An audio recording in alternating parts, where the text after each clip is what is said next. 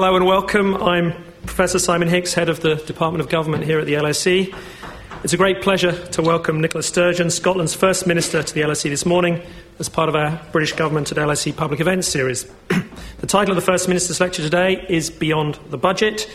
The Twitter hashtag for today's event is hashtag LSE Scotland, as you can see. Nicola was first elected to the Scottish Parliament in 1999 and became Leader of the SNP and First Minister in November 2014, having played a prominent role in the referendum on Scottish independence in September 2014.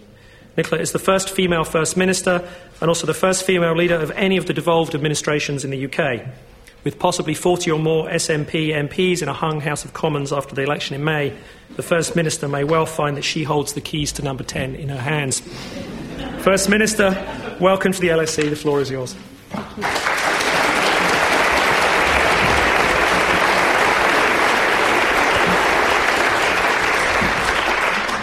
Thank you very much indeed for that warm and interesting introduction, Professor Hicks. And a big thank you to all of you for coming along here today. It is a real pleasure, indeed a real honour for me to be here this morning at the London School of Economics. The LSE has, of course, been at the very heart of debates on economic and social policy across these islands ever since its foundation. For example, your current work to develop a crowdsourced constitution is, in my view, a fantastic example of an initiative which is timely, innovative, and one which could have a lasting impact on public affairs. But I want to start my remarks today by looking back to the legacy of one of your founders, Beatrice Webb. In 1909, Beatrice Webb wrote a famous minority report for a Royal Commission on the Poor Law. It's often seen as being one of the very first descriptions of a modern welfare state. She spoke about her desire for everyone in society to have, and I quote, sufficient nourishment and training when young, a living wage when able-bodied, treatment when sick, and modest but secure livelihood when disabled or aged. That vision is now more than 100 years old. It encapsulates the basic aspirations of any civilised society. But there is still work to do, much work to do, if that vision is to be realised in full. Indeed, I would argue that, certainly in some areas, as a direct result of the current UK Government's economic policies, we have actually moved a bit further away from that vision in recent years. Now, on Wednesday of this week, we will hear the final UK Government budget of this Parliament. So today, I want to make three specific points which start with the budget but go beyond the budget. I want to talk firstly about the lack of consultation and impact assessment which characterises UK budget decision-making, and argue that in recent years this has led to decisions which have harmed our most vulnerable citizens and damaged jobs and growth. Then I'll make a related point. Budgets often propose simplistic measures to deal with complex problems. I'll talk about the way in which short-term posturing can often trump strategic thinking when difficult choices have to be made. And finally, I'll suggest some different choices that could, and in my view, should be made in this week's budget. But before I do any of that, it's perhaps worth looking at Budget Day itself and its place within Westminster as an institution. There's been rather a lot of speculation in the newspapers recently that Parliament might have to move from London because the Palace of Westminster is in such a dilapidated condition. Its fabric is crumbling, some areas are prone to flooding, and other parts haven't been properly refurbished for generations. But in my view, it's not just the building that needs to be overhauled, it's the institution itself. The House of Lords, the first-past-the-post voting system, the culture, the procedures and the working practices of the current Parliament. I think all of them need to be overhauled. The rituals of Budget Day are just one part of that, but they are an important part. For example, there is a very specific reason why we traditionally don't hear about the government's financial plans until very shortly before the start of the financial year. That reason dates back to the 17th century. The Crown would ask Parliament for money, and Parliament found that it could force the Crown to economise by delaying the approval of that money. Now, whether this ancient tradition still makes sense today has been questioned for decades. Back in 1980, the Institute for Fiscal Studies commissioned a report on budgetary reform, and it pointed out that the timing of the budget means that the opportunity for financial appraisal both inside and outside Parliament is very limited. In other countries, budgets are consistently presented 3 months or so before they take effect. The process UK governments follow now, as in 1980, allows virtually no time at all for proper deliberation or consultation. And that problem is made worse by the way in which successive governments have approached the budget. You know, Chancellors take pride in pulling rabbits out of the hat. Surprises on budget day are seen as a virtue. They help to create headlines, and they also can wrong-foot the opposition. Now, it's much more difficult for that to happen in Scotland. The Scottish Government has to publish a detailed draft budget each September, which is 4 months before the budget bill is actually laid before the Scottish Parliament. Indeed, I want to reflect on a particular aspect of the Scottish process which might be of particular interest just now, given the possibility of minority government following the general election. I was the deputy leader of a minority government for 4 years. I now lead a majority government. And just in case anybody is wondering, I should make it clear I do actually prefer having a majority. But there are some advantages to minority government. When we were in a minority, we could only win votes by winning arguments. Sometimes we had to compromise.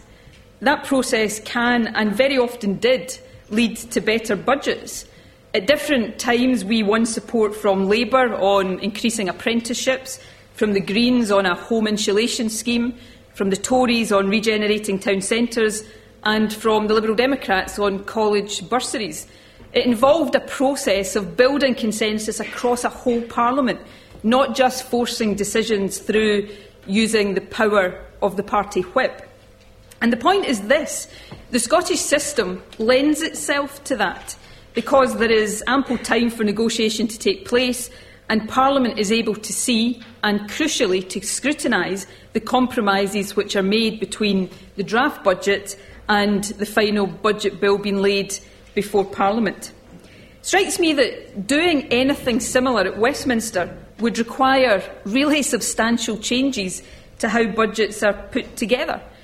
Most importantly perhaps, it would require a different and a far more consensual approach to budget decision-making. Now, I think that would be beneficial, and who knows, it might be one of the benefits, perhaps one of the many benefits, of a period of minority government following the general election. Because the current UK budget process, in my view, simply doesn't lead to the best decisions. Firstly, it has all of the hallmarks of what I would describe as Westminster culture at its worst. It's closed, top-down, unnecessarily adversarial, all of which helps to alienate people from the process of politics. Secondly, and more importantly, it seems to make poor decisions more likely. The obvious example of that is 2012, or to use the official title of that budget, the Omnishambles budget. A tax cut for everyone earning £150,000 was widely and rightly condemned. Taxes on charities and church repairs didn't seem to have been thought through. The temperature at which pasties were sold became a matter of national debate. And in Scotland, we had the job of explaining that what you called the pasty tax was actually the bridie tax. You know, the process for setting out the UK finances became a running farce. Now, 2012 was unusual, but the big problem is it wasn't that unusual. Gordon Brown's stealth taxes or Labour's ill-thought-out announcement in 2007 of the decision to abolish the 10p rate of tax provide other examples. Even after those budgets were published, it took days for people to understand what they actually meant. Because if you regularly make changes to complex tax systems without prior consultation, then every budget has the potential to become a shambles. It's a recurring feature, not a one-off flaw. So in my view, the current UK budget process does need to be made much more open. Now, complete transparency won't always be possible, but in the overwhelming majority of cases, better consultation would lead to better decisions. In particular, the budget should be opened up to proper scrutiny in terms of its impacts on equality. An important part of the Scottish Government's budget process is that we are advised throughout the year by an Equality Budget Advisory Group. When we produce our draft budget in September of each year, we also publish a detailed equality budget statement. The UK Government claims to do equality impact assessments, but they've been significantly downgraded in recent years. The Prime Minister has described them as bureaucratic nonsense. Perhaps that's why the one that accompanied the 2013 spending review contained just 5 pages of text. And of course, when you look at the detail of this UK Government's budgets, it's clear that equality impacts have not had much of an effect on its spending decisions. This Government's cuts have had the biggest impact on those on the lowest incomes. Many measures have also hit disabled people hard.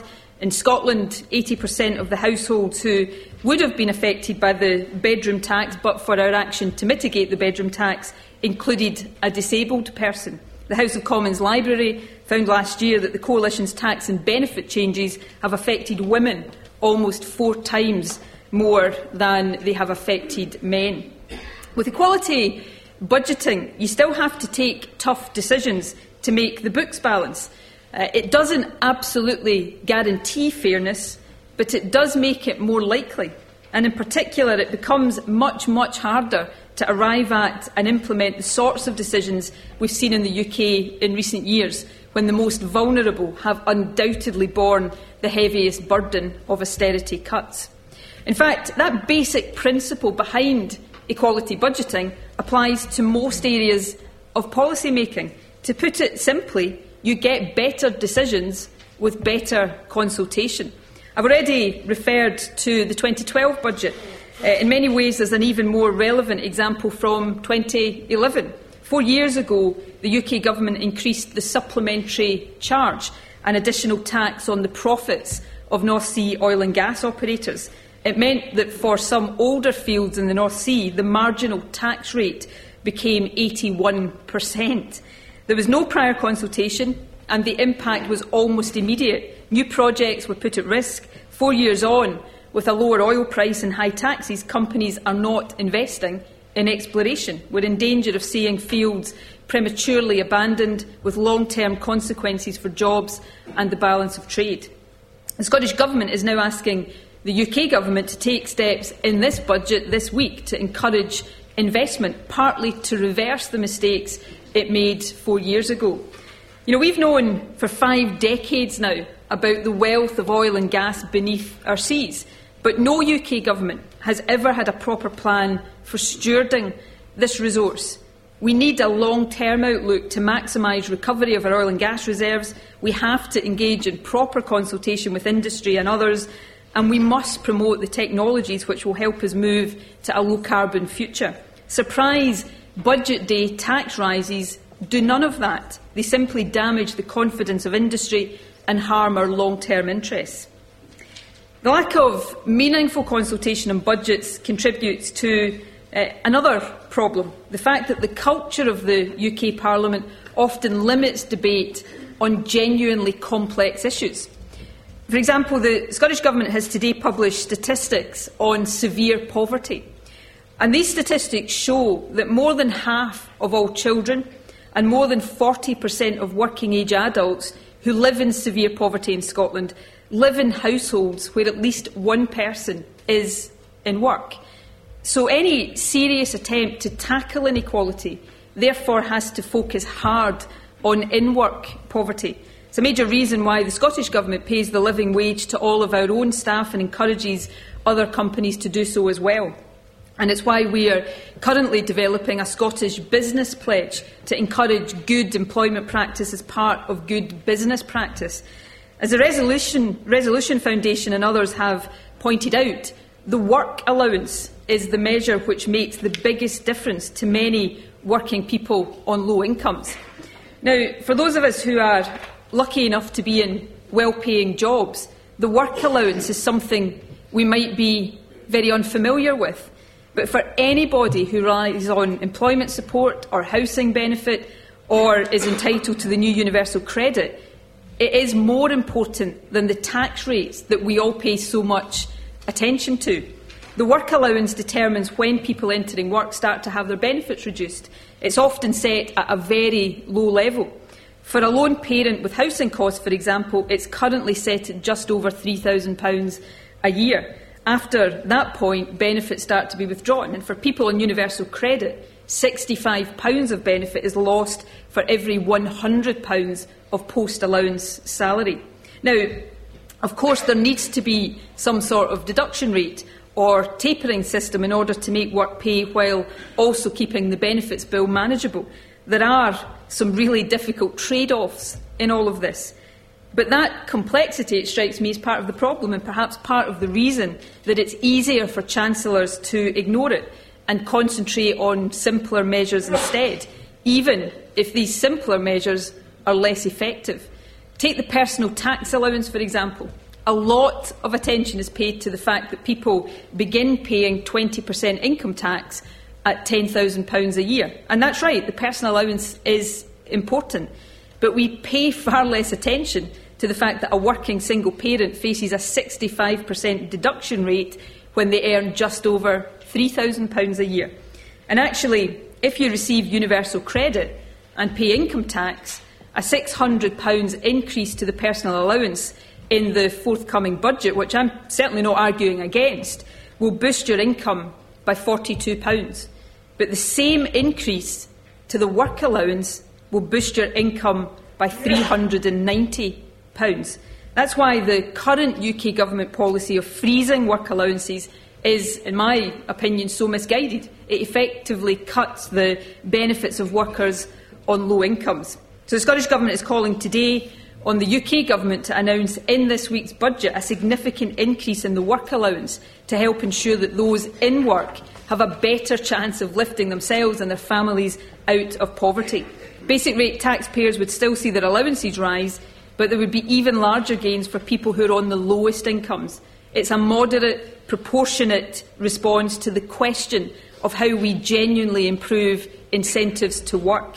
But when the budget is so focused on headline-grabbing surprises and simplistic measures, such policies rarely make it into the Chancellor's red box. And there's a third and final area I want to touch on in discussing some of the specific spending choices the UK Government makes. The defence budget is currently under great strain. We've heard discontent from government backbench politicians in recent weeks, and most recently rumours of discontent amongst senior military personnel. Service personnel numbers have reduced significantly in recent years. Cuts have been made in important areas. For example, we no longer have an airborne maritime patrol capability. When reports were received last November of a Russian submarine patrolling to the west of Scotland, the UK had to call in aircraft from France, America and Canada. The nearest patrol vessel was in the south of England. So it's interesting to consider, in that context, the UK Government's priorities. Now, let me make clear, first and foremost, in the interest of having all of my cards on the table, I disagree with renewing the Trident nuclear missile system on principle. I think nuclear weapons are morally wrong. And I don't believe Trident has strategic value. It doesn't prevent conflicts between nuclear and non-nuclear states, and it's almost impossible to imagine the circumstances in which it could ever be used. But in addition to these moral and strategic arguments, it has become increasingly clear that Trident and the renewal of Trident is financially unjustifiable. The Trident Commission last year calculated that the equivalent annual cost of a new Trident system will be almost £3 billion. Cash costs will peak at £4 billion in the mid-2020s. In total, renewing Trident will cost around £100 billion at 2012 prices over the next 35 years. To be clear, my party believes that this money should be invested in health and education instead. But even if you look just at the defence budget, Trident will place huge pressures on spending. It will take up almost 1/10 of the UK's annual defence budget and around a quarter of the capital budget for the period from 2018 to 2030. As the Trident Commission itself said, important defence projects currently in the pipeline will surely suffer delay or cancellation. And, as I've said, you can already see those pressures in some of the choices the UK Government has made. We don't have the aircraft to patrol our own waters, and UK military and defence civilian personnel have reduced by 28% in the past 14 years. So as politicians in Westminster argue over meeting NATO's target of spending 2% of GDP on defence, it is interesting that they regularly forget to mention that they're planning to spend £100 billion on weapons of mass destruction that we're never going to use. It makes no sense. We're buying a status symbol in place of a strategy. And of course, what makes all of this even worse is the wider public spending context. Trident renewal, just like the public spending cuts favoured by the Westminster parties, isn't really fundamentally questioned, or so it seems to me. I made a speech here in London last month about the unprecedented cuts to public spending that the UK Government is planning in the next Parliament. I pointed out that these spending cuts aren't just bad for many individuals, although they most certainly are. They're also damaging to the economy as a whole. Manufacturing across the UK is still below pre-recession levels, so is productivity and so is GDP per head. The current account deficit, a key measure of trade and income flows with the rest of the world, is worse than at any previous point in the UK's history. And as the LSE's Centre for Economic Performance reported just last week, UK Government cuts reduced our economic growth by at least 1% during the first 2 years of this Parliament. That low and unequal growth is the major reason why the current government has missed its own deficit reduction targets by a total of £150 billion. So that's why the Scottish Government has set out an alternative approach, one based on limiting real-term spending growth to 0.5% a year. That policy of very modest spending increases instead of cuts would still see debt and deficit reduce as a proportion of national income in every year from 2016-17, but it would also free up an additional £180 billion across the UK over the next Parliament. That money could be used to invest in infrastructure and innovation, protect the public services we all depend on, and ease the pressure on the most vulnerable in our society. By offering an alternative to the austerity agenda of the main Westminster parties, we can ensure that fiscal consolidation is consistent with a wider vision of society, a society which strives to become more equal as part of becoming more prosperous and more fiscally sustainable. And I would argue that's a vision that is consistent with the words of Beatrice Webb. Just before the passage I quoted earlier, she spoke of securing a national minimum of civilised life open to all alike of both sexes and all classes.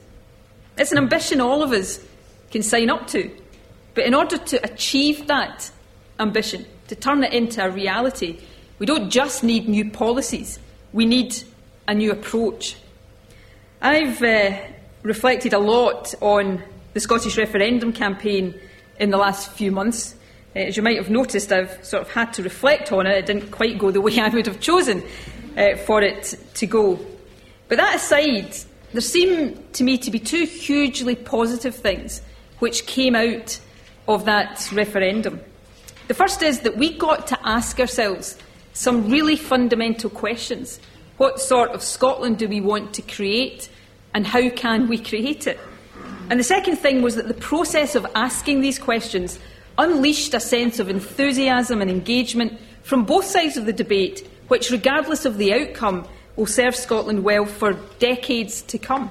We see research published today showing that a higher percentage of people in Scotland say that they intend to vote in the general election than is the case in any other part of the UK. Now, if that comes to pass, it will be a direct and very positive legacy of the experience of the referendum campaign. But there's a final point which is also worth making. During the referendum campaign, we were in Scotland repeatedly told by Westminster politicians that Scotland was an equal and valued member of the UK, that contrary to how many of us sometimes feel, our voice did matter within the Westminster system.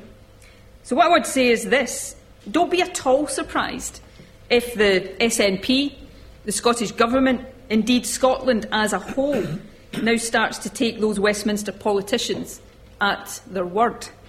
We have clear and constructive views on many aspects of UK policy which affect Scotland deeply.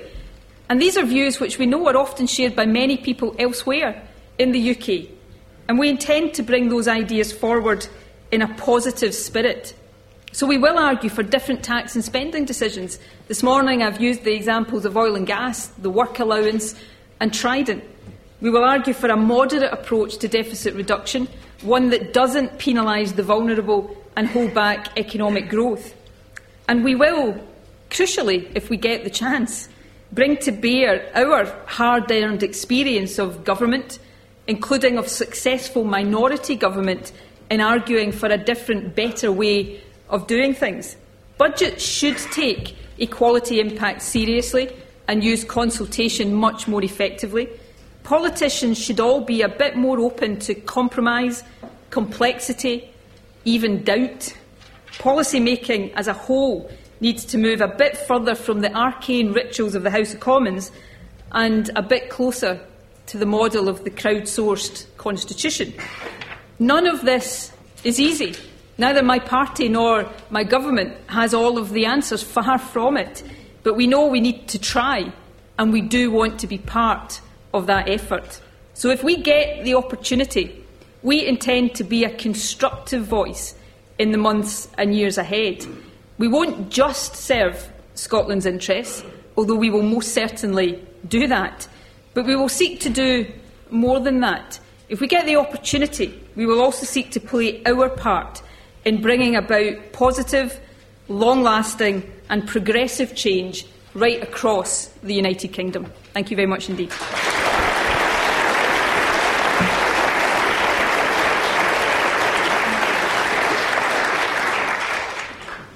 Thank you. The First Minister has agreed to take questions. We've got about 25 minutes for questions. I'm going to take questions first from some of the students here at the LSE and then afterwards from some of the members of the press. So please keep your questions short. I'm going to take them in batches of 2 or 3 and say who you are. So the first hand I see is this gentleman up here. Can you wait for the microphone, please? Hi there, thank you very much. I'm from Stirling and I'm a student here at the LSE studying a Masters.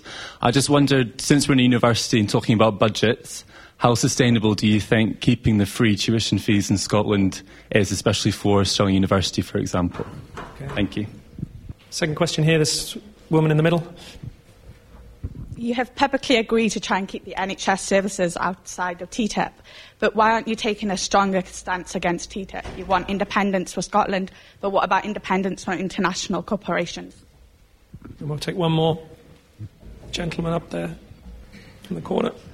My name's Alex Mitchell-Moore. I'm from Portland Communications. I just want to ask, you talk about sort of wanting to enact this change in Westminster. Can you be a bit more specific about how you do that? Would you, for example, go into a coalition with Labour if they emerged as the largest party in May? I think there's enough there to chew on for a while. Some meaty questions there in the first round. Let me just take them in the order they were asked. How sustainable is our policy of free tuition? I believe it is sustainable. We have proven what many people thought we wouldn't prove in the first 7-8 years of that policy, which is that we can provide free access to university students while also funding world-class universities. I've always fallen into the trap of using this terminology, free. Of course, everybody pays through the taxation system, but access to university education without tuition fees. This is a policy I believe in passionately, and my belief in it comes from my own experience in life. I grew up in the west of Scotland, grew up in a working class family. I got to go to university, was the first member of my family to go to university, studied law.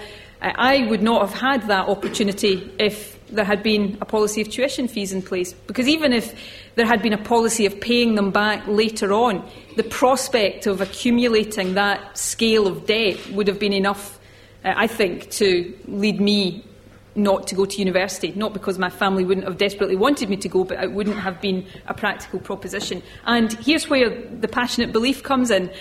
My education, and the fact I had that educational opportunity, is one of the key reasons that I'm able, as a working class girl from the west of Scotland, I'm able to stand here today as First Minister of Scotland. And having had that opportunity, I have no right to take that opportunity away from young people in generations that come after me. So I will defend the principle of access to education being on your ability to learn, not on your ability to pay, as long as I've got any part to play in politics. It's that fundamental for me. Secondly, on the question about TTIP, the Transatlantic Trade and Investment Partnership, proposed trade agreement between the European Union and the USA. We take a pretty strong stance in some of the issues that are concerning people about TTIP. Before I go on to them, though, let me just directly answer your question. People will very often say to me, why don't you just come out and say you're against TTIP, full stop? I guess there's two reasons for that. Firstly, I'm not against trade agreements in principle. Trade agreements can be a good thing for our economy. They can also pose challenges to our economy, but we have many trade agreements with other parts of the world. They're not per se a bad thing. And secondly, and this is one of the problems about how TTIP has been negotiated, we don't yet know exactly what that trade agreement is going to say, what it's going to include and what it's going to exclude.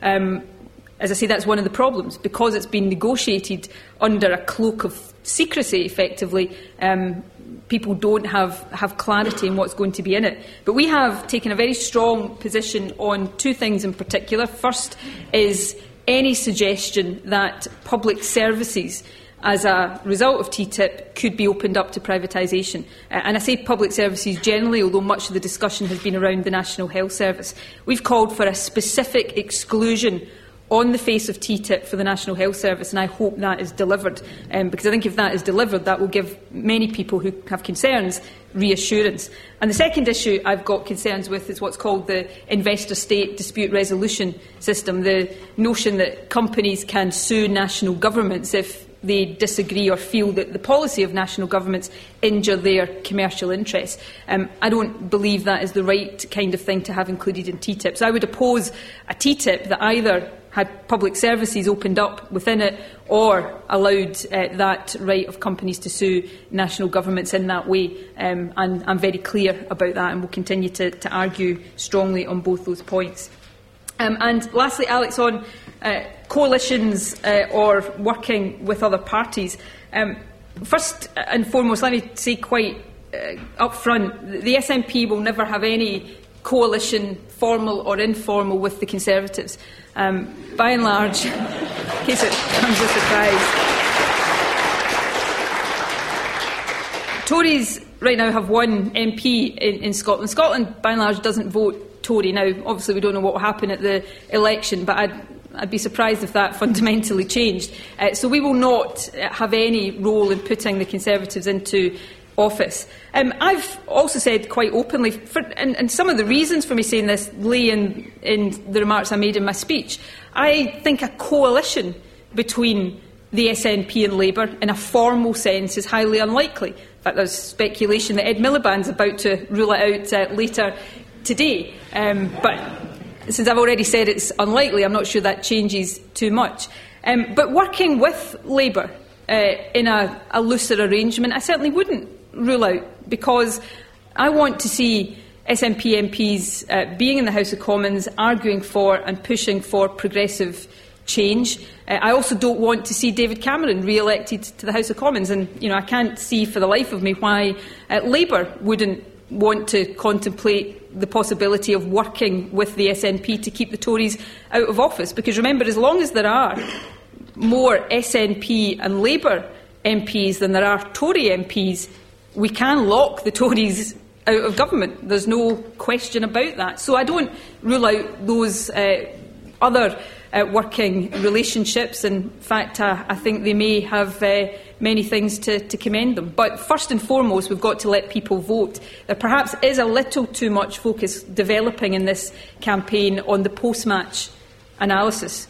Let's remember that what happens after the election will be dictated first and foremost by how people vote in the election. And I think all of us have got to be mindful of not taking people for granted.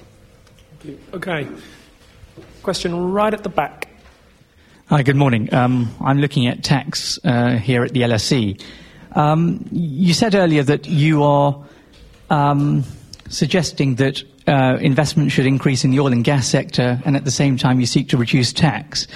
To me, that leaves a gaping hole in your budget, especially with oil around $50 and any investment in the sector being economically unviable.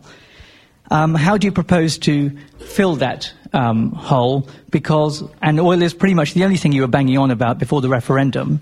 And considering where oil is now, do you not thank your lucky stars every night when you reflect on the outcome of the referendum that you're still with Britain? Is that a technical term, banging on about? Yeah. It's technical enough for the SNP.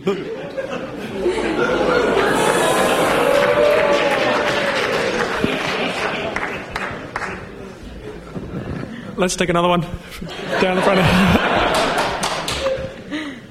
Thank you very much. First Minister, thank you very much for coming here today. That was a slightly atypical LSE contribution, I think, to debate. At least I hope so. Thank you first for giving Beatrice Webb her proper position as the originator of the thinking behind the welfare state. You also described, I think very compellingly, the impact of the current government's policies both on austerity and throughout their budget processes as well. But you emphasised the lack of genuine thinking about equality. And I wondered what your views were on the present composition of the House of Commons and the House of Lords, where there are fewer than a quarter women represented there, and where it looks likely that there will not be much improvement after the next election, and whether there are causes and effects here which we ought perhaps to draw more attention to. Why don't you take those two? Okay. Sir, question at the back. I'm detecting I've got a little bit of work to do to persuade you of the SNP's case, but I never give up on these things, so hopefully I'll have you supporting the SNP by the time we get to the election, even if you can't vote for us. On the question about oil, firstly, I'm going to take this in two parts, because you kind of asked me two questions within your question there. Firstly, on what needs to be done now to support the North Sea. The North Sea has, a long and very productive life ahead of it if the right things are done right now. And there is huge consensus in the industry, and I think across the political spectrum now, what those things require to be. Serene Wood, perhaps the foremost oil expert in Scotland, has, as recently as this morning, been reiterating these calls. There's three things that need to be done. Firstly, we need to see a reduction in the supplementary charge to take away the damage that was done 4 years ago by that sudden, unconsulted on hike in the supplementary charge. Secondly, we need to see an investment allowance to increase the incentives for investment. And thirdly, an exploration tax credit. And, the experience of Norway when it introduced exploration tax credits was that low exploration rates suddenly increased very sharply. So those are the three things that we're calling for. And, in a sense, this is a critical moment for the North Sea. If these things are done right now, albeit they cost, and I would put them in the context of what I said in my speech about an overall modest increase in spending approach to look to expand our economy rather than hold it back over the next Parliament. But if we do these things just now, we open up the future where there's up to 24 billion barrels of oil that could still potentially be extracted from the North Sea. If we don't do these things, the danger is we will see premature decommissioning of oil fields. So it's a critical moment, and I hope George Osborne takes the right decisions on Wednesday. In terms of the second part of your question, about oil and the place of oil and the oil price generally. You asked me directly, does the fall in the oil price make me grateful we didn't vote for independence? No, it doesn't. I wish we had voted for independence, because it's always struck me that there is something, if I'm polite about it, I will say ironic. If I'm less polite about it, I'll say deeply, deeply insulting for not yourself, sir, but for Westminster politicians to say, you know, because there's a low oil price, Scotland can't afford to be independent. You never hear any other oil-producing country in the world at a time of lower oil prices say, for goodness sake, we better rethink our independence. Norway right now can cope with the lower oil price because it's got a £500 billion oil fund.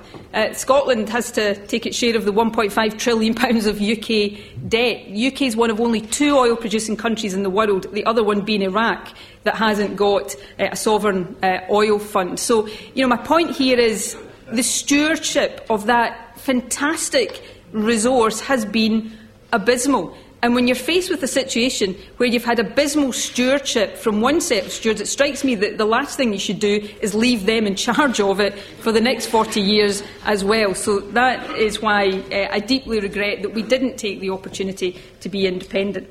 On the question about equality, an issue very close to my heart, I think firstly on the positive side, I think we're making great strides on gender equality. If I look at Scotland, I stand up every Thursday to do First Minister's questions in the Scottish Parliament, and I do it before a female presiding officer, Speaker of the Scottish Parliament. I'm asked questions by a Labour female leader and questions by a Tory female leader. So that's good, but we've still got a long way to go, even in the Scottish Parliament, which is generally seen as being much further ahead than the House of Commons. I have to be pretty frank here about my views in the House of Lords. I wouldn't spend a lot of my time arguing for better gender balance in the House of Lords. I would rather argue for the abolition of the House of Lords, which would be, I think, the better way of dealing with the gender balance problem. But the House of Commons, yes, I think there is still a considerable way to go. And if I look at my own party's Westminster candidates, we're fielding more women than ever before, and many women, hopefully in winnable seats, that will end up in the House of Commons. But we're still at only 36% of our candidates being women. It's not good enough. I'm of the view, and this doesn't just apply to politics, that the time has come for quotas, because the pace of change without that is too slow. I am proud I lead one of only 3 gender-balanced cabinets in the entire developed world. And when I appointed the gender-balanced cabinet, I got some emails from folk asking me how I knew all the women in the cabinet were there on merit. I didn't get a single email asking me how I knew all the men were there on merit.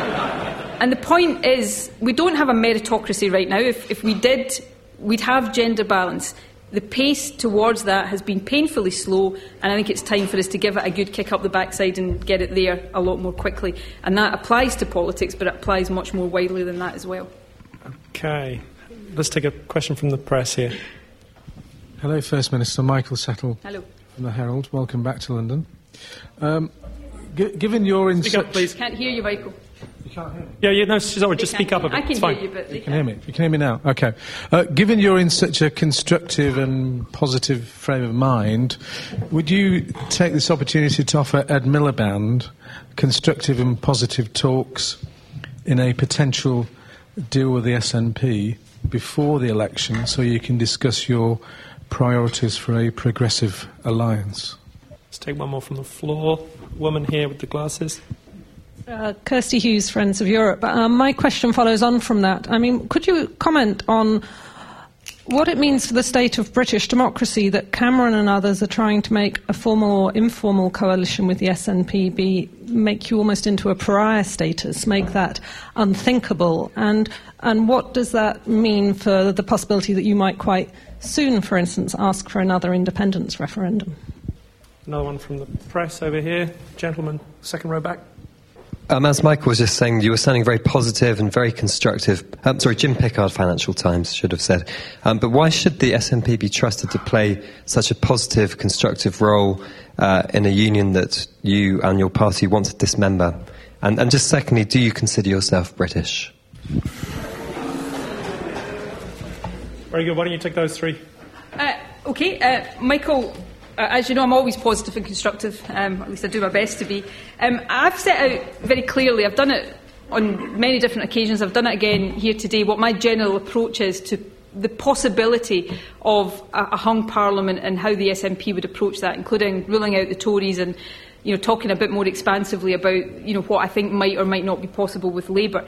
I think that's probably where it has to stop until people have voted. I'm not for pre-election negotiations or talks. I think that starts to get to the point where you treat the voters with contempt. It's for the voters to decide what parties they want to be in the House of Commons, in what strength, and I think we need to let that fundamentally important part of the democratic process take place, see what the position is, and then whatever talks or discussions have to happen after that. So I'm not offering or agreeing to pre-election talks or negotiations with Ed Miliband, which I'm sure will disappoint him deeply.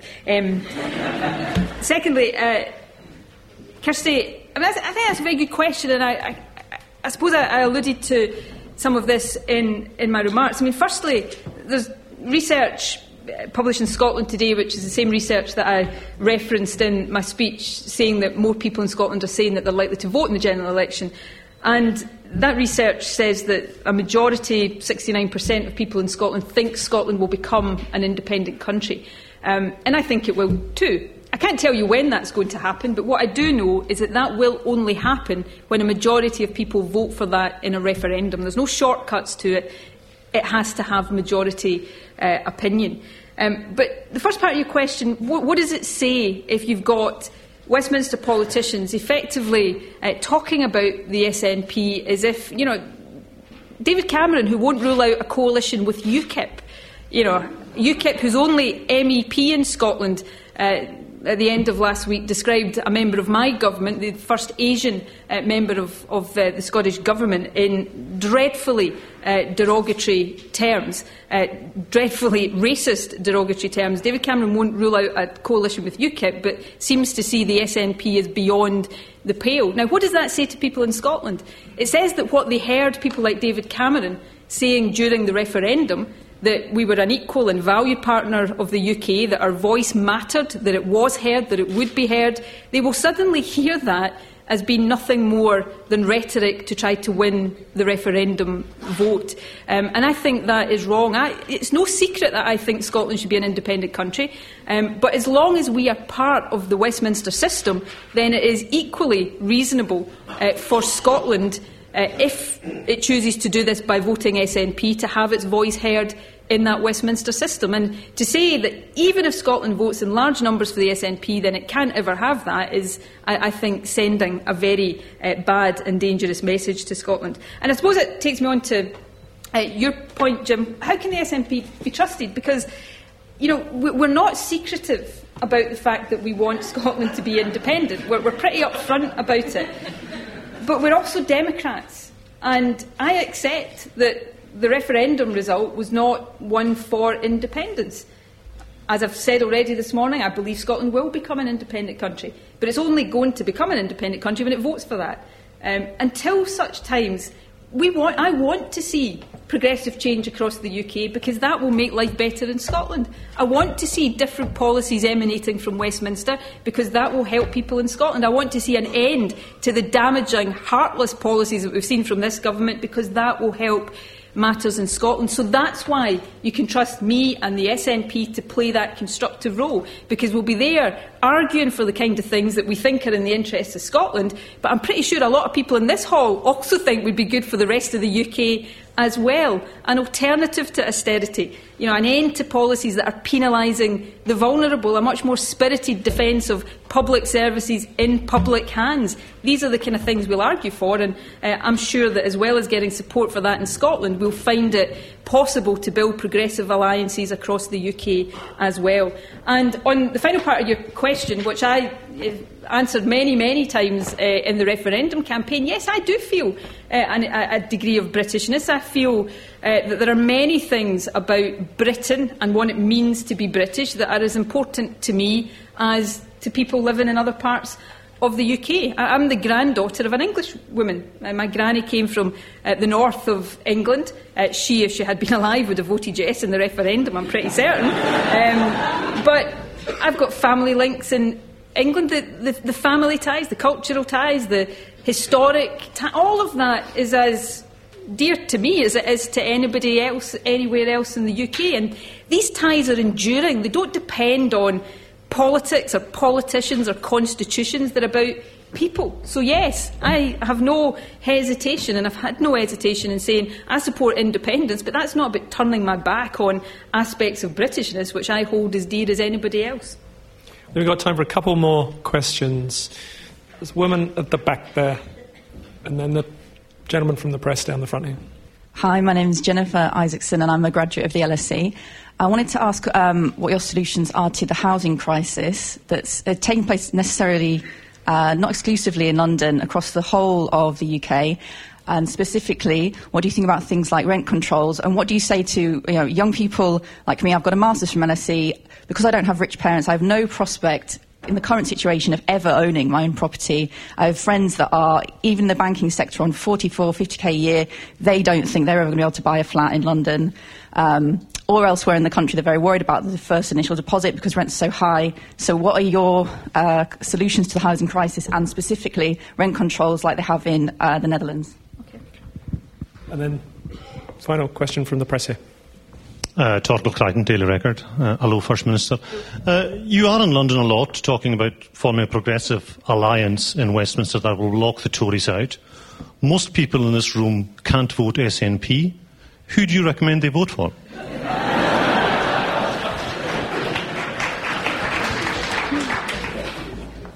Can you put up a candidate in Wimbledon, please? I mean, if anybody here particularly wants to try and persuade me to stand candidate, no, I'm only joking, before people think I'm serious.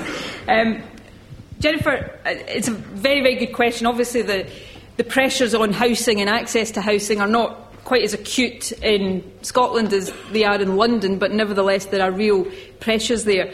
What are the Scottish Government is currently trying to implement many of the solutions that we see here. There's a range of things we're doing, schemes like Help to Buy, shared equity schemes to help people onto the housing ladder are important, but fundamentally we need to build more houses. That is the fundamental root of the solution to the housing crisis. There's a shortage of houses, which is why the cost is so high, and we need to build more. We set a target at the start of this Parliament to build 30,000 affordable houses over the lifetime of the Parliament, and we're on track to meet that, and we need to continue to spend as much resource as possible on building houses. The other thing we've done, which is different to the situation in England, is we've ended the right to buy social housing, not because we think it's wrong to own your own house, but if our problem is a shortage of affordable housing to rent and we're going to invest money in building those houses, it just seems to make not much sense to allow them then to be lost to the social sector. So we have other schemes like shared equity and Help to Buy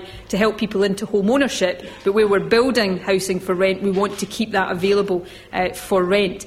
We're looking at the issue of rent controls right now in Scotland. We've got legislation forthcoming on some private tenancy issues, and we've consulted on the issue of rent controls, and we'll take a decision on the way forward in that shortly. I think there is an argument for it. I make no bones about that. You have to balance that, though. We need a good and a high quality supply of private rented sector houses, so we don't want to curtail that supply by going too far in the wrong direction. We need to get the balance right, but certainly rising rent levels is one of the issues that people are facing. So I think that we're right to be looking at that, and I'll keep you posted on how we come to conclusions there.